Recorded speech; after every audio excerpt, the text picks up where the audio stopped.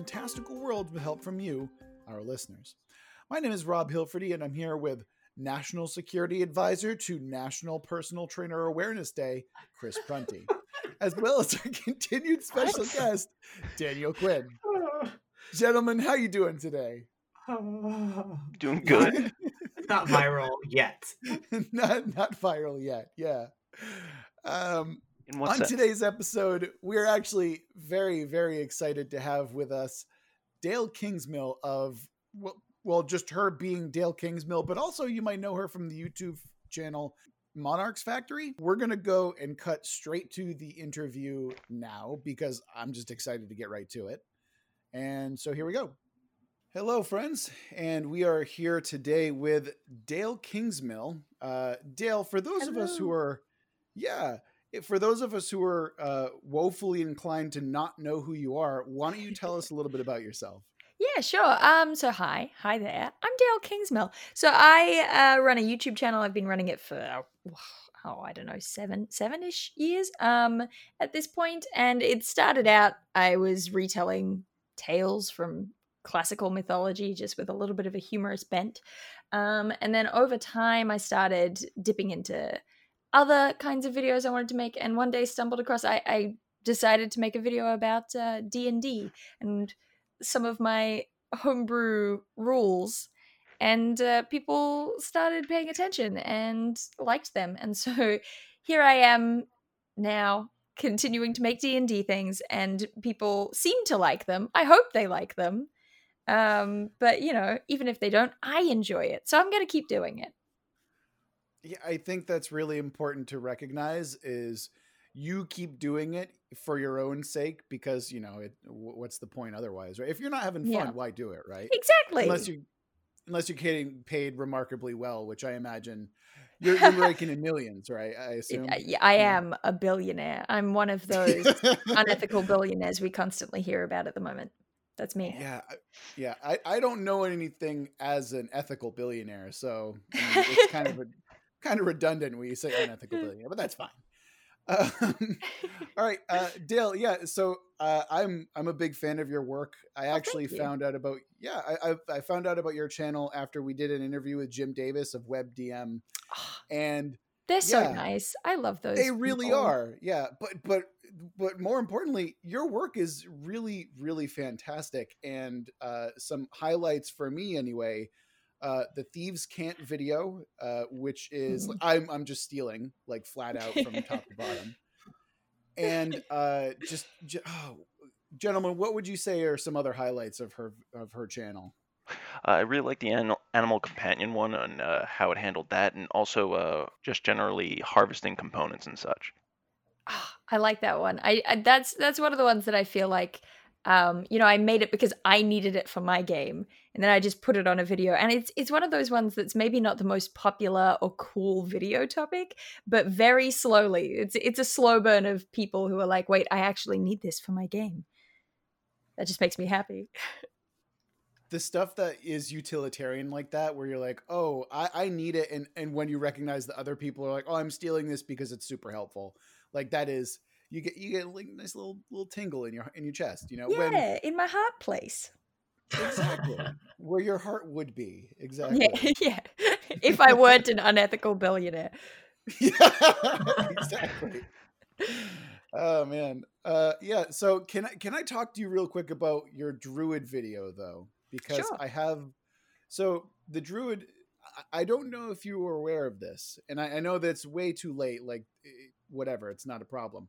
But one of the things that I was fascinated by with Druidic, the language that is Druidic, is like, hey, this doesn't exist anymore because it was basically like passed down from person to person, and then all of the Druids got killed by the Romans.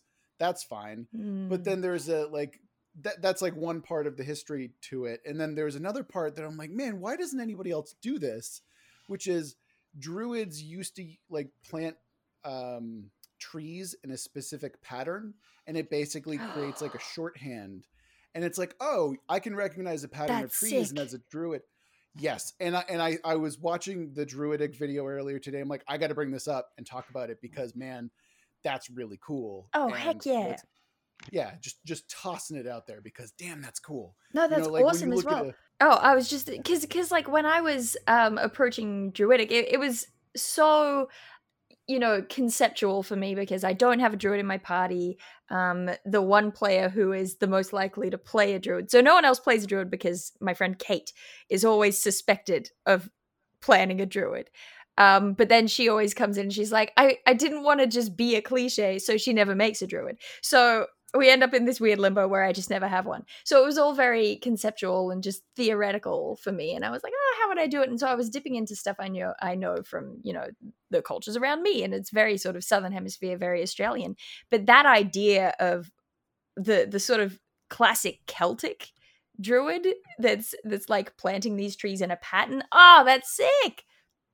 Yeah, I thought you'd appreciate that. And that's actually brings me to another point is you bring up the fact that like in that video specifically you have a lot of like Aussie roots that very clearly are like an influence that you see in that video. I asked Jim Davis this, and I'm going to ask you this: how has growing up in your area in Australia like molded the way that you kind of build your own worlds? Because from what I understand, a lot of your videos are like Celtic or Northwestern European based, right, for the most part. Yeah. So where does your like Aussie influence come in when it comes to world building? First of all, I like that question. That's a great question. But yeah, I do think that Druidic is the place where it was the most obvious, but usually it's a really subtle thing. I think you're right, because I've said 1,000 times, and I'll say it 1,000,000 times more, that I'm such a big believer in the power of shorthand, and the way that you can cut through having to explain a bunch of stuff, sort of in expository text or lore dumps to your players, just by if you give them something that they recognize. So my game tends to be set in a northern hemisphere type place. North is cold, south is warm, just because I know that my players are reading the same books as I am and getting that same sense of like, this is a fantasy world, it's cold in the north. And I first noticed that when I didn't have a world yet. I was waiting to see what kind of characters my players wanted to play. And I was letting them tell me things about their characters. I sort of said, where did you grow up? What was it like?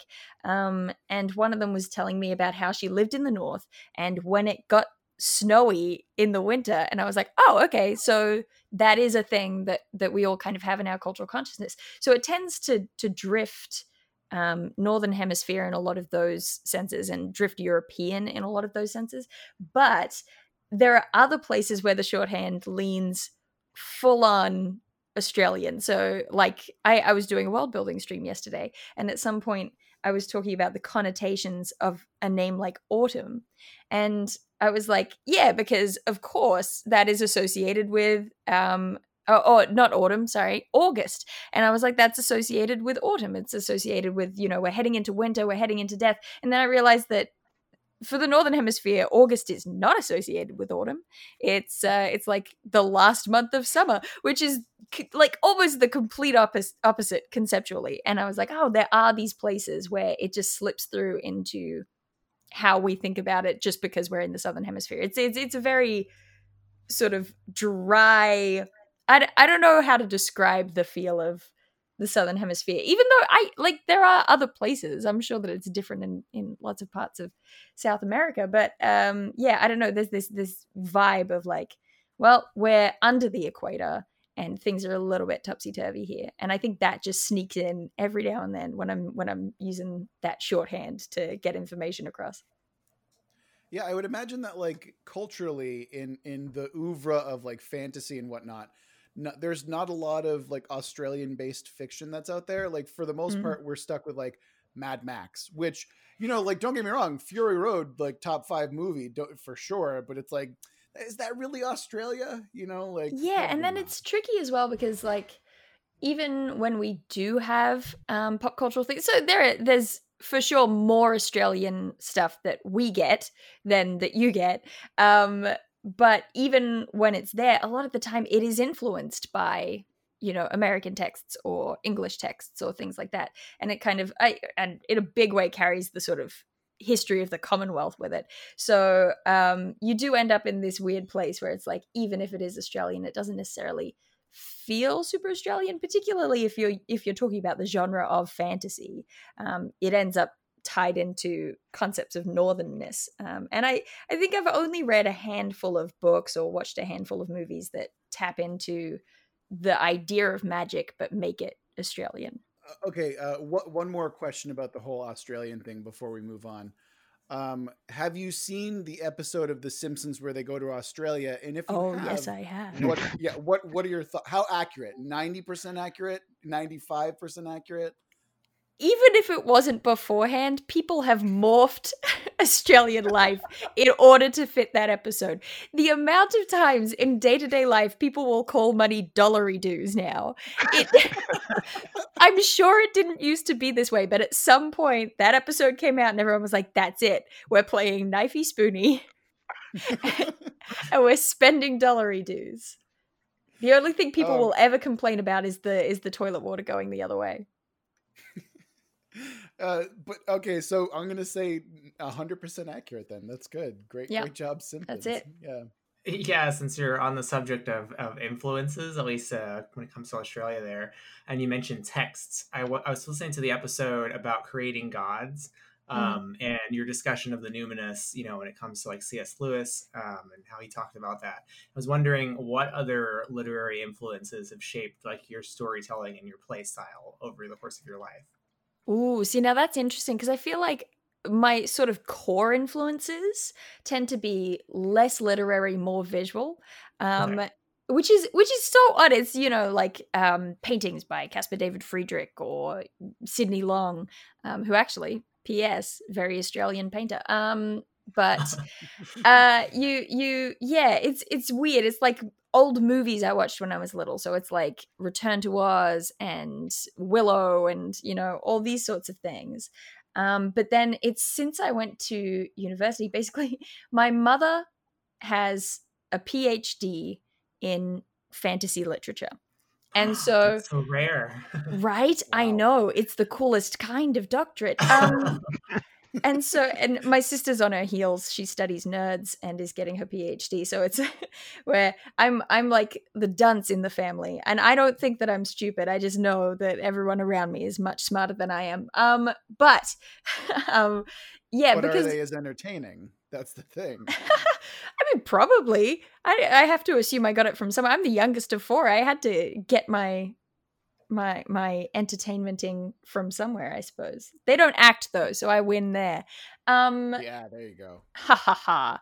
Finally a victory. No, but my mum sort of did her PhD in fantasy fiction, and it led to the point where I could be diving into a topic and I would be like, oh yeah, I want to do a video that's about gods, or I want to do a video that's about the Feywild, things like this.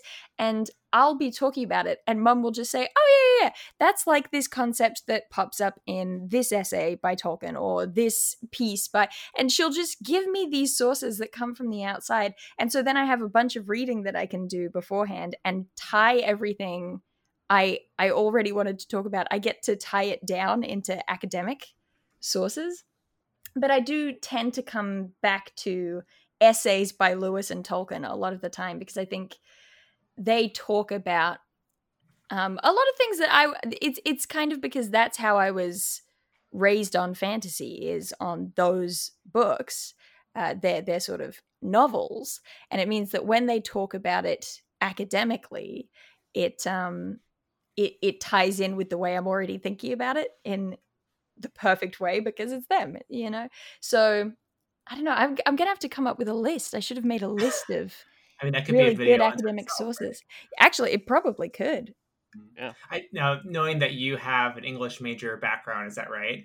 Mm-hmm. I was listening to your video about narrative-centric combat, and while the video itself is great, what I really loved was listening to your description of the actual setup for that scene. And so I wondered, are you doing any other like creative writing, or do you have any other projects in the writing realm outside of the RPGs or the setup of your videos? Weirdly, mostly my writing stuff at the moment is coming out in, I guess it's not that weird, but in the form of scripts. So I did Wolfgang, which was a big. It was meant to be written ahead of time and filmed ahead of time. Wolfgang, for anyone who doesn't know me, is a web series that I did about inner city werewolves when they're humans instead of werewolves. And it was a series that went over the course of a year, and just every time there was a full moon during the year, I released episodes. But the plan was to film it ahead of time and to, write everything ahead of time. And that didn't work out because all my actors moved. So we only had these little patches when we could do it. So I ended up writing most of that myself rather than split between people and kind of in short pushes. And then at the moment I'm working on another project with a friend. So it's kind of, that's where a lot of my writing is happening, which is odd because what you're talking about is sort of description stuff versus a script which is all dialogue. I don't know. Most of my sort of description-y bits do come out in my RPGs, I guess, because that's like I cannot help it. I always write myself a little bit of a script for an important point in a session. I can't just do it off the cuff because I know I'll mess it up. So I'm just this one's important. I'm gonna write it. So good. Yeah. Yeah. I'm glad that you liked it though. That makes me feel every now and then I'm like, is this too over dramatic? Should I cut this from the video? It's like maybe you should think about doing some creative writing, that's what I'm thinking. Yeah, well, one of my sisters is a writer. My sister Shannon she's so good. She's a brilliant writer. So it's something that I kind of dabble in from time to time, but she's definitely better at. She's practiced her craft. See, in very much in the opposite direction of you, Dale, I actually improv I'd say that most of my proudest scenes that I've narrated, and I look at my players and they're like, oh, big deep gasp. I did not have pre-written at all. I don't pre-write anything for the most part. I have a skeleton and then kind of go from there. See, I wish I could be that. That's what I long to be. I tried early on in my DMing career to be like that, and I just can't do it. I wonder if there's a latent fear of improving just because I've gone through acting degrees and stuff, and it's like, oh no, this again. Please no. Yeah, you have shame of getting lines wrong, and I don't have that because I've never been an actor. So it's like, how can I fuck up something that I don't know exists? Rob has no shame, basically. Yeah, look, I can assure you that I have been immune to shame for some time. And you said you're the youngest of 4. I'm actually the youngest of 6. So I feel like, I feel like that kind of comes with the territory in a lot of ways. Yeah. The lack of shame, I mean. For sure. Well, one of them was also on the episode of Gods that I watched. It actually, I agree a lot with the fact that you kind of believe that God shouldn't be, this is the god of air, this is the god of water. It should be more kind of in the Greek mythology sense of this is a god and he was given domain over maybe the ocean or something. But I think in our world, we actually took the exact opposite way of doing it, but mainly our gods were formed from those objects or beliefs. See, that's an interesting approach. One of the biggest comments that I got under that video was people saying, but it shouldn't be about what the culture of the world believes because the gods are real. And I think that was a key point of difference that I should have spent more time talking about because that's one of the things that for my setting, I don't make the gods concrete. I don't say this is a real being that actually exists and has, godly divine power over the world. Whereas a lot of people do have that be the case for their worlds that they're creating.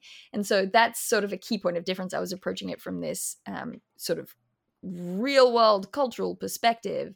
But inherent in that approach was the idea that that these gods have kind of been shaped by mortals rather than being and then being depicted by mortals. But no, I really like that idea of they're actually made from these elements. That's cool. The other thing that kind of speaking to the gods that you were talking about, it's also the way that I think Tolkien liked to do it, as far as it wasn't the gods playing as direct of a role, at least in the later half of the ages, of where it was more of agents and kind of maybe they don't even exist, or to the regular person on the street, like a human wouldn't be like, oh yeah, no, I'm a worshiper of Manwë. We all know Manwë. We've seen him. Right. And I mean, with Tolkien as well, it's because he's coming at it and he's trying to write a new mythology. And so he's as well doing it from within that kind of, it's not like he is someone in the real world writing the Poetic Edda. He's writing the saga of the gods, you know? It's this whole separate thing. And then you get beyond that saga, beyond like the Silmarillion sort of stuff, and you get to the story of people. And that's where you get to his sort of Perilous Realm stuff, where he starts talking about, you know, yeah, we've had that stuff. We have that sort of huge epic level of the mythology of it. Now here's what it looks like on the ground level when that mythology's already done that groundwork. Also, as an aside, Chris is very excited that someone else loves Tolkien. Chris is our resident to the point Tolkien of essay reading here. Oh yeah, for sure. I am not a fan of Tolkien as a writer. I think he's a fantastic storyteller. I have issues with him in general. Did a seminar in Tolkien way back in college. Yeah. Again, hugely important. I just am not a fan of you talk about him as if you grew up together and you're like, oh man, he owes me bullied $5 me in the third grade. Yeah, exactly. Well, I mean, I think there's something to be said about that weird parasocial relationship when you read someone's work, right? Or you get so intimately familiar with not just their fiction, but also like if you read an essay by them, you kind of get to know them a little bit more than you would otherwise, right? Yeah. I think today we get like weird parasocial relationships with YouTube and stuff like that, or with TV stars, right? Especially now that Twitter's here, like how is that not like even less separate or more or less separated, right? Yeah. Oh, man, I'm so excited that the broader world understands the concept of parasocial bonding now, because that was a thing that I did a minor in digital media and we learned about that, and I was like, why aren't people talking about this? This is it. This is like the problem with the internet that we keep coming back to. Yeah, anyway. You're like the only other person I know that did that. A minor in digital media and a major in English, right? And a major in theater as well. Oh, that's so rare. Like I did a minor in digital arts too, and it's like I feel like it was such a bizarre combination, right? Yeah. Oh, that's crazy. Now you're a computer programmer. Yeah, unfortunately. Well, yeah. So I did want to bring that point up, right? Like, if a god is a concrete, conscious being, wouldn't it make more sense that they would have more of a broad range of like ideas? Because they're going to have like, if I'm a person, right? Like, imagine like I am a chef. Every chef is going to be different. They're going to have their own volatile personality. Like as a god, wouldn't that be the same way? Like, yeah, I'm going to be the god of wine and war or whatever it might be. But you know, like you're going to have like these weird, like I'm the god of wine and war, but I also really like cats. So like, that's not going to be in my portfolio. It's going to be a weird quirk that I have. And some people, that I'm the god of cats as a result, you know, like that kind of thing. When you add personality to the gods like that, like you're bound to get like leakage into realms that would otherwise not necessarily cover what they should be, you know, quote unquote specific to when it comes to their domains and whatnot. Yeah, and you end up with this tricky thing of like, we don't have concrete gods in the real world. So then it becomes us just trying to imagine what it would be like if they were concrete. And the closest thing that we can do is that we make a person. And then once they're a person, it starts being like, okay, but you lose a little more sort of divinity every time you make them more human. And so it gets more, and it has this like central, that there has to be conflict at the heart of it as soon as you start making more gods. But it's kind of, it reminds me of that scene in Pyramids, the Discworld book, Terry Pratchett, where you know, at some point towards the end, all of the gods appear at the same time, and you've got like a half dozen sun gods all having a football match over the sun because they want to be the one to carry it over the horizon. And it's like this thing of, because you've made them people, they're gonna butt up against each other in weird ways that doesn't happen as much if, you know, you're neatly creating them and going, well, no, because obviously that part of war falls under the category of Ares rather than under the category of Athena. You know, you can divide it more neatly if they aren't concrete. Absolutely. And that's why when we were developing in our like early series, we kind of took the idea of like ancient Babylonian gods, you know, where it's not just a matter of, you know, it's kind of a thought process, this god Marduk, right? It's like, no, Marduk is a statue, and if you take the statue Marduk, you've taken our god. You know, like, so we wanted to play with that a little bit more, where it's like the gods are physical and concrete and they're actually specific items. Right. So that way you can kind of mess around with that and like, what does that look like? You know, when you have 4 gods of fire and one's hearth, one's a candle, and then one's a forge, you know, what are the differences? What does that mean for each of those items so and gods cool. and stuff like that? Actually, yeah, a lot of us has been focusing on ancient or at least medieval. Uh, what do you do? Like, do you run anything that's in the future or a modern setting? And what do you do for that? I haven't yet, but I keep dabbling with. See, this is here we go. This is my fatal flaw, is that I keep trying to design new systems to fit things I like. So the one that I keep coming back to right now, sort of Buffy game, but then I'm like split between that and Kids on Bikes stuff. But then Kids on Bikes as well is a period piece. It's just more modern. It's you know, anytime before people had phones. So I'm dabbling in those things, but haven't really run much in that capacity. And I don't know what the tricky thing is that keeps kind of getting in the way, but I think that it might be armor. Just to be really bizarre and cryptic about it. I don't know. It's odd coming from. I certainly don't run a modern setting using like D&D or Pathfinder rules, because I just don't think they fit. But I'm also rarely happy.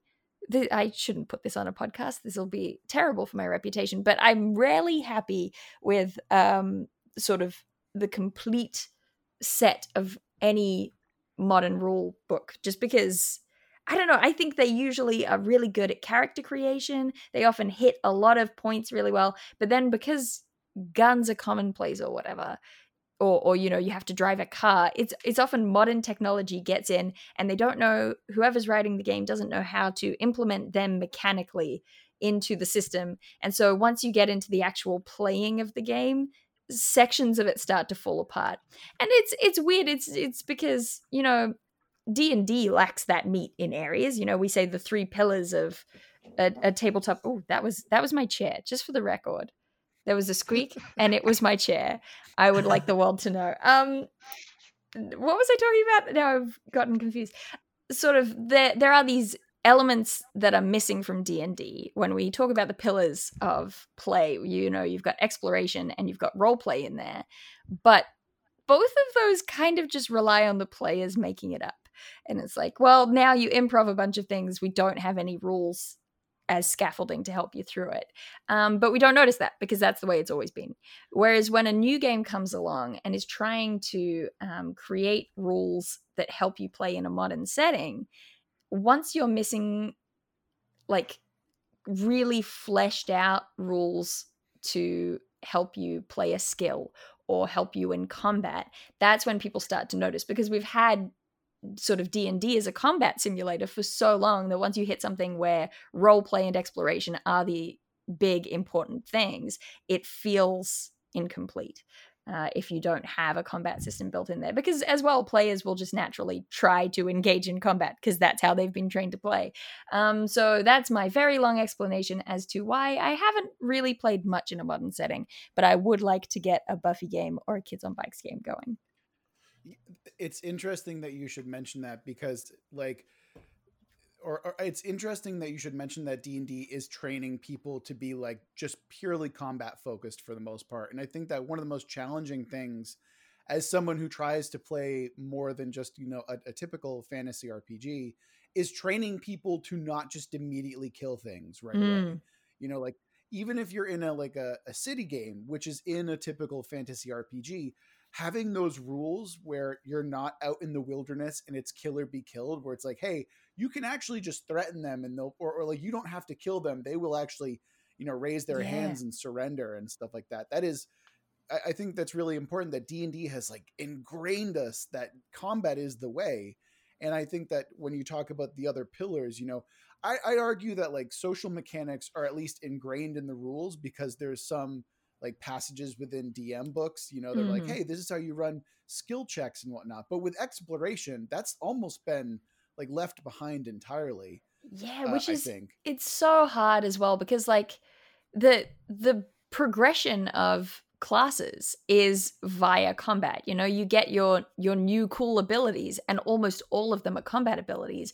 And then you hit a class like the Ranger class, where they try to make it good at exploration, but it falls flat because they've got such shallow exploration rules in place, and they've already kind of given you shortcuts to skip over it elsewhere, which is just unfortunate. Yeah, and also I do have I have two recommendations for you to take a look at.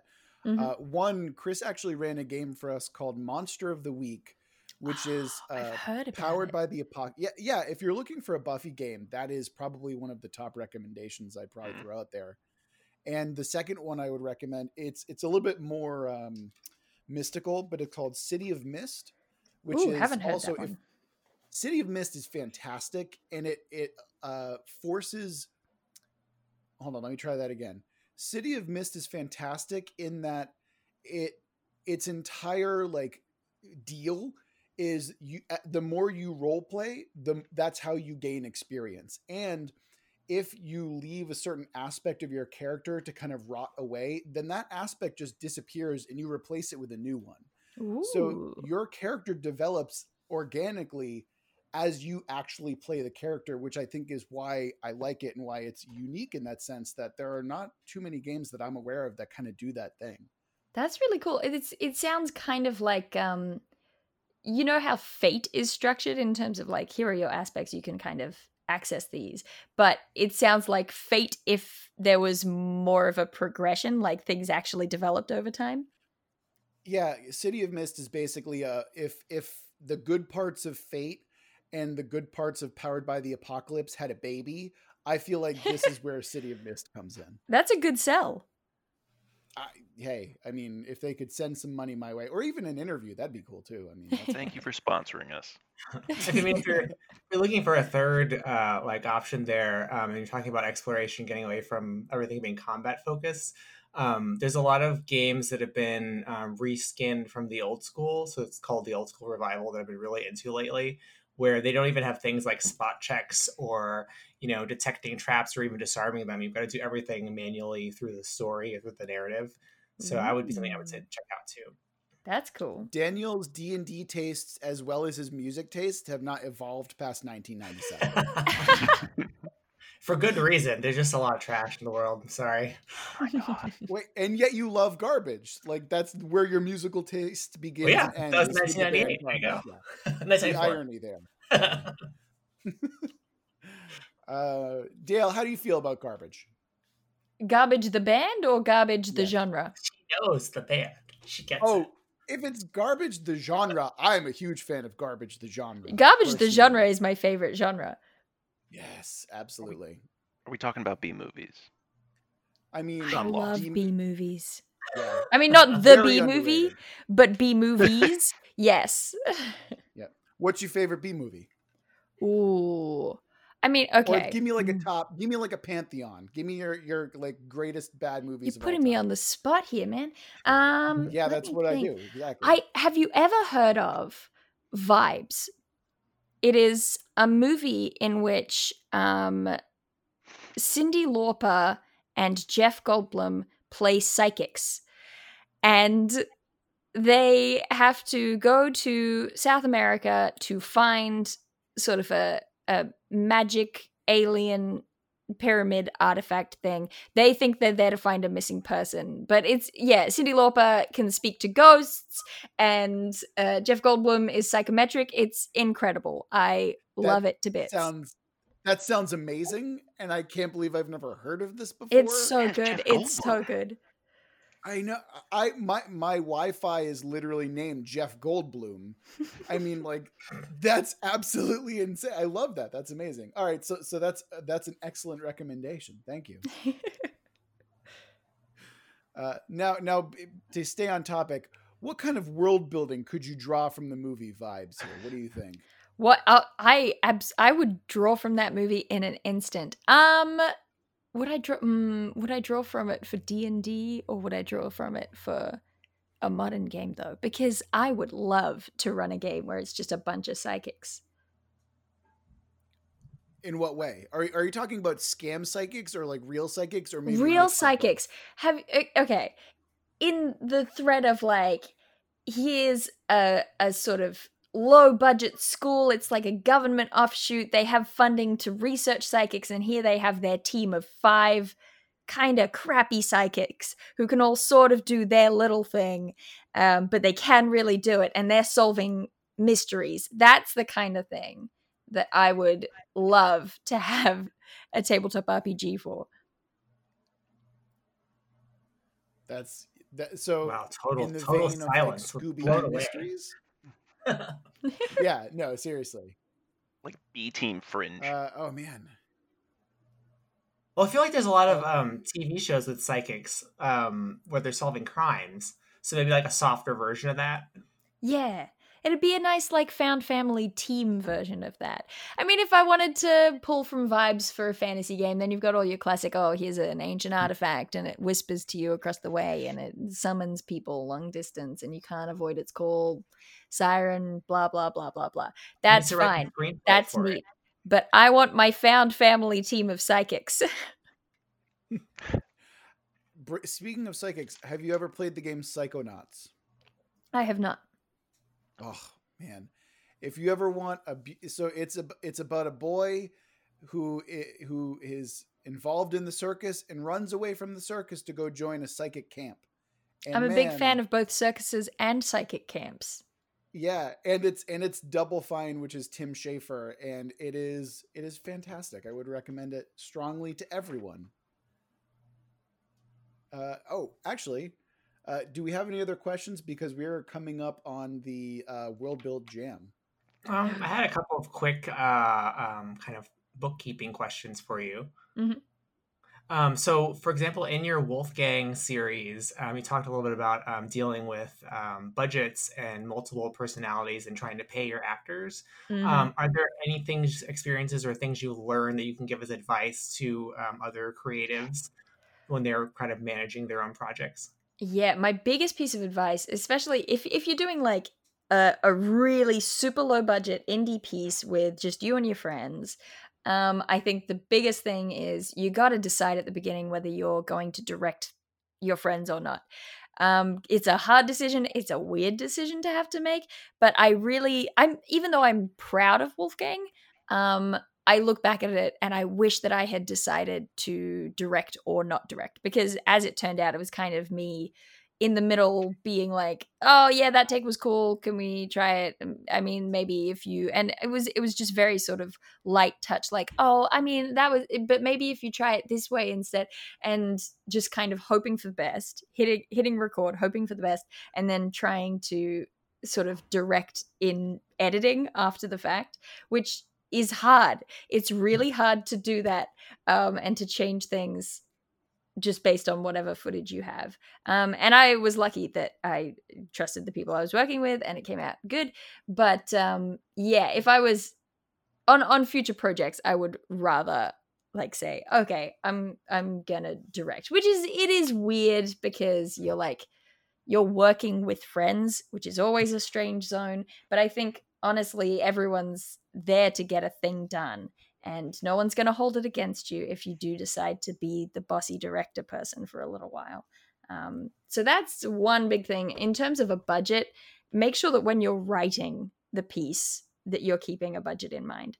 I've got friends who I've tossed around ideas with for like, oh, let's film a little movie, and we'll throw scripts back and forth, and I'll receive a script that says like, oh, we open in a jungle and 5 jeeps roll up, and I'm like, we do not have access to a jungle or jeeps. Let's put it in an office and it's a guy in his work clothes looking out a window. There you go. That's it. That's what we have instead. So just keeping in mind what your sort of capabilities are while you're writing is a skill that you should develop, really. Those are probably my big tips. So make sure you have a vision and make sure you can pay for that vision, is what you're saying. That's exactly what I'm saying. All right. So without further ado, gentlemen, we're good, right? Any other questions? So. Dale, are you ready? I'm ready. Excellent. So we're going to pivot into the World Build Jam session, which is certainly my favorite part of the interview. Not that you haven't been fabulous, Dale, but still, this is just going to be even better. Wow. I know how you really feel. Well, I'll just cut that part out. Anyway, so this is how it works. We're going to start off with this jam session by figuring out the genre. We're going to roll some dice, and between science fiction, fantasy, horror, modern day, romance, or a combination of the two, we'll figure out the genre. Then we're going to roll some more dice, and we're going to figure out the subject, whether it be an item, a monster, a place, a historical figure, an event, or again, some kind of combination of the two. And then once that's done, we're going to roll one more die and figure out the theme, which is between madness, sacrifice, love, metamorphosis, pride and honor, the unspeakable, triumph, and hope. And then once all that's done, we're going to roll another die and we're going to throw in a twist to just fuck up all of our work. So I'm writing notes right now, and I just need you to know that when I wrote twist, I put an exclamation point. Twist! Okay, it should also have an underline, just so we're clear, because that's how big that twist is going to be. It sounds scary now. Don't think about it. Don't worry about it. So the first thing we're going to roll is the genre. So let's see what we got. I have fantasy, very appropriate. And then the subject, we have an event, and the theme is going to be hope. So Dale, we have a fantasy with a fantasy event, which the theme surrounding it is hope. And as our guest, you have the honor of starting us off. Is it bad that my whole brain is just like, it's Star Wars? It's all Star Wars. This is Star Wars. It's a New Hope. Sure, go for it. I mean, that's not bad at all. Okay, so how does this work? What do? We need a premise, basically. Just a premise? Start with the premise. Where does your brain go? Like you say Star Wars. In what sense? Like what kind of event within a fantasy where hope is part of the theme does your brain go? And just we're going to start creating. My brain goes straight to a rebellion. It just does. It's like, here's this dark regime and they've got this hold on everything, but there's a rebellion working against them. And that's the spark of hope that everyone's holding on to in this dark realm, this dark landscape. Absolutely. And so let's name the event. What is the event? Is it the spark of the revolution? Is it where the revolution finally wins? Is it somewhere in between? What are we going for? Maybe it could be a turning of the tides. Maybe so there's an ongoing war. Okay. Yeah. And this is like the moment that things it becomes like we could actually win this. Not just a helpless struggle, but like, hey, wait, this was a big victory. How big is the rebellion? And what's that victory look like? That's a good point. Those are both good questions. Because I think the rebellion has to be not too big at this point, because if this is the moment when they turn the tide, they've been losing so far. So there can't be that much sort of going for them at this stage. But if they were clever, if they used just their small resources in clever ways to take out like a big resource that the bad guys have, that would be cool. Okay. What could that resource be? I was going to say, let's name the resource. Let's figure out what the resource is. So we have very little information on the Empire and the rebels. Mm-hmm. What's the main source of power for the Empire? Let's start there, and maybe we can kind of figure out how they're going to cut that off. Well, and Ooh, is this a set? What's the setting too? Because it's hard for us to design that before we know like literally where we are. Like, are we in Honestly, space or are we on the planet? we well, gotta differentiate ourselves from Star Wars. It's got to be on a Yeah. planet. It's got to be classic fantasy, but it's Okay. also kind of Star Wars, I think. All right. yeah, So it's Star Wars-esque. yeah, it's Star Wars-esque. But here's a little shifteroo of those are words of the sort of Been Star playing a Wars little bit pieces. too much knifey spoony, I see. A little too much knifey spoony. But I think it would be cool if the bad guys, the baddie baddens, maybe they are the ones who have the most access to magic. Maybe that's how they've, kept everything on lockdown. It's like they have this academy where they train their magic users to wield magic fiercely, whereas and maybe they take kids if they show magical talent, and so they starve the non bad guy people of having any sort of magical resources of their own. All right, so I want to stick with this theme of you being a villain, like a villainous billionaire. Let's go ahead and say that that the Empire are hoarding magic to themselves as well. Neat. And Love it. so obviously the rebels are going to try and redistribute magic as necessary. Yes. And and that's the way that the tides turn, is by redistributing. So not just like the one super powerful archmage and his academy of mages. Maybe it's going to go magic to everyone, kind of like a Piers Anthony Xanth type thing. Yeah. They can bust open the academy and let all the younglings free.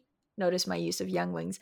They can set them all free. They can take all the magical artifacts out of the vaults, whisk them off to different rebel leaders in different places.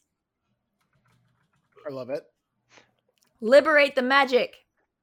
So, to go back to Star Wars, but also kind of flipping it, what if the way that they enforce their rule was through a series of mage knights that are very powerful, they have access to magic, and also maybe they have access to magical blades, and through this they kind of subjugate the people? Yes. So evil Jedi is what you're saying. Yeah. Yes. Well, legally God, that's distinct from great. Jedi. Legally distinct. Legally Definitely. distinct Jedi. Yes. 100%. These are magic knights, okay? They're very different. Oh, I've got a twist there. A pre-twist. What if the rebellion used to be is led by a former very powerful mage knight or sorcerer who broke away from the unpleasant hegemony that ruled? Horribly scarred in an event that happened with fire magic. Is that what you're... Okay, hold on. I feel like we're almost at the point, but before we do, the event is the tides turn. So do they free the younglings, and how does that happen? Let's make that event concrete. Can we call it the Tides of Magic turn? Oh yeah. Of course we're going to call it that. Yes. All right. So what does that look like? What's that event? Is it is magic literally locked in a vault and this is like the vault breaker, or is what does it look like? What do you think? The only image that's coming to mind is such a cliche, but also I kind of like it, is that there's a crystal somewhere that is locking in magic. It's like you can only access magic via this thing, but if you smash that crystal, it's like and it goes everywhere and it spreads throughout the world. I love it. There we go. So we've gotten the breaking of the magical crystal, which then releases magical energy to everyone in the world. And that's the rebellion. That's where everything starts to shift. And thus, now that we have this really cool premise, we're going to fuck it all up by adding in a twist. So oh no, a twist? Underline exclamation point? Yes. Add a second underline as I roll this die. It was Let's aliens see what all happens. along. Come on. Yeah, I hope it's the aliens one. All right. What did I get? No, Aliens, we already did that one. Aliens. And I dropped the die? Oh, Aliens. God, It's a bad omen. It's a bad omen. This is going to be a dramatic twist. Okay. No, here we go. We got it. It's fine. Now make it strange. No, stranger than that. Oh. Is that actually what is written? Yes. Well, we can't go the cliche route of strange equals Lovecraft, so I'm going to veto that. But what we can do is we can now make it so everyone has a stand a la JoJo's Bizarre Adventure. Oh, so the magic gets weird is what you're saying. Yeah, exactly. So not when everyone gets magic, it's not just a matter of, hey, I can cast Fireball on demand. It's like, hey, at noon, I can actually cast shadows when no one else can, and I can steal other people's shadows to make them do my bidding. Oh, that's weird, like absolutely strange stuff to do with magic. So let's go ahead and figure out what else we can do. Got something added to that.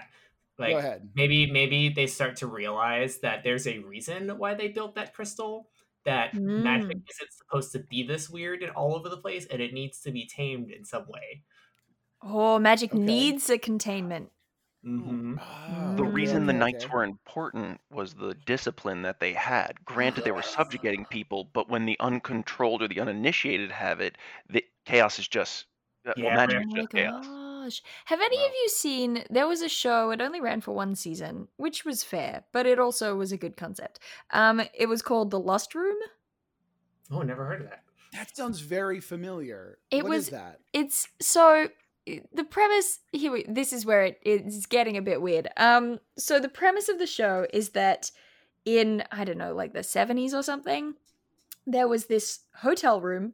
It's like a motel in the middle of nowhere. The guy has just stopped off. He's staying there for the night, and some event happens, and no one knows what the event is.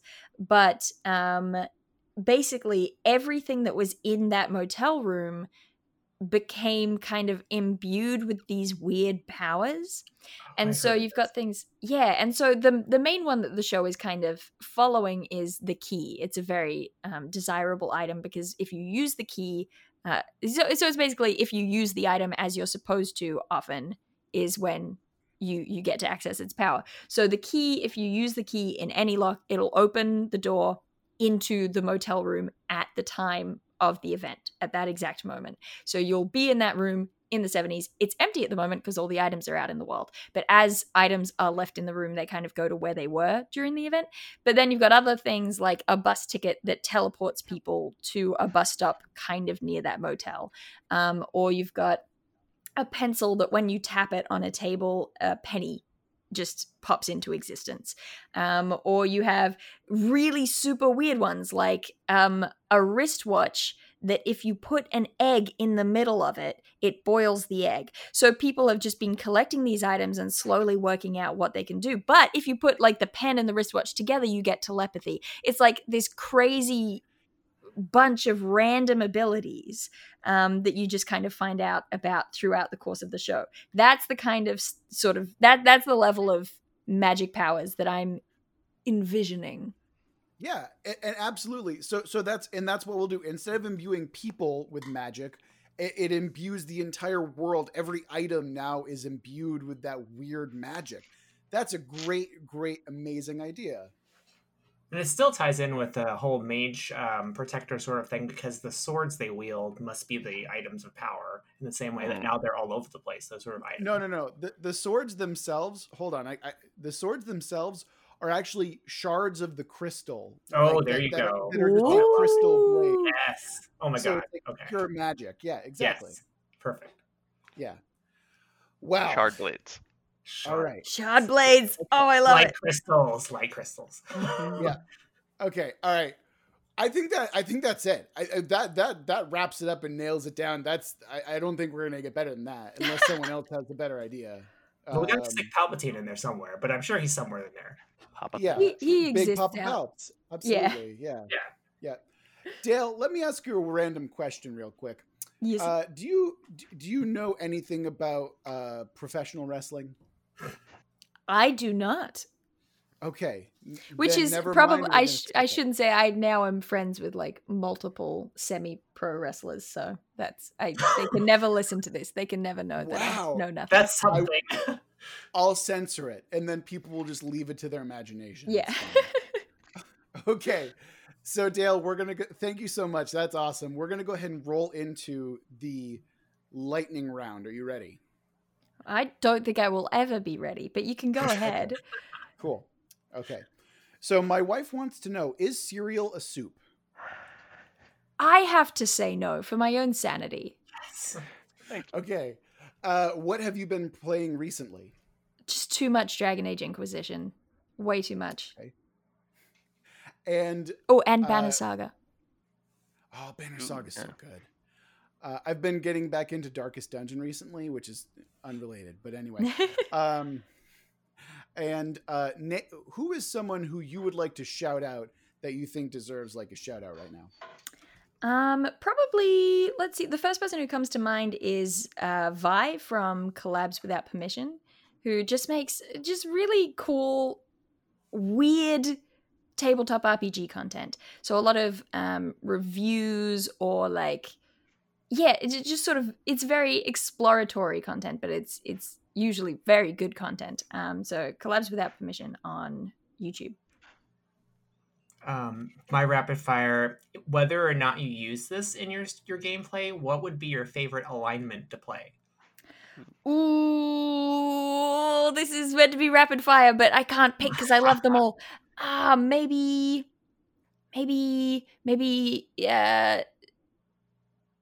I'm torn between either lawful good or chaotic neutral, but not chaotic neutral in the like, chaotic neutral kind of way, but like actually playing someone who is chaotic neutral in terms of like, they're not here one way or the other to help. Independent.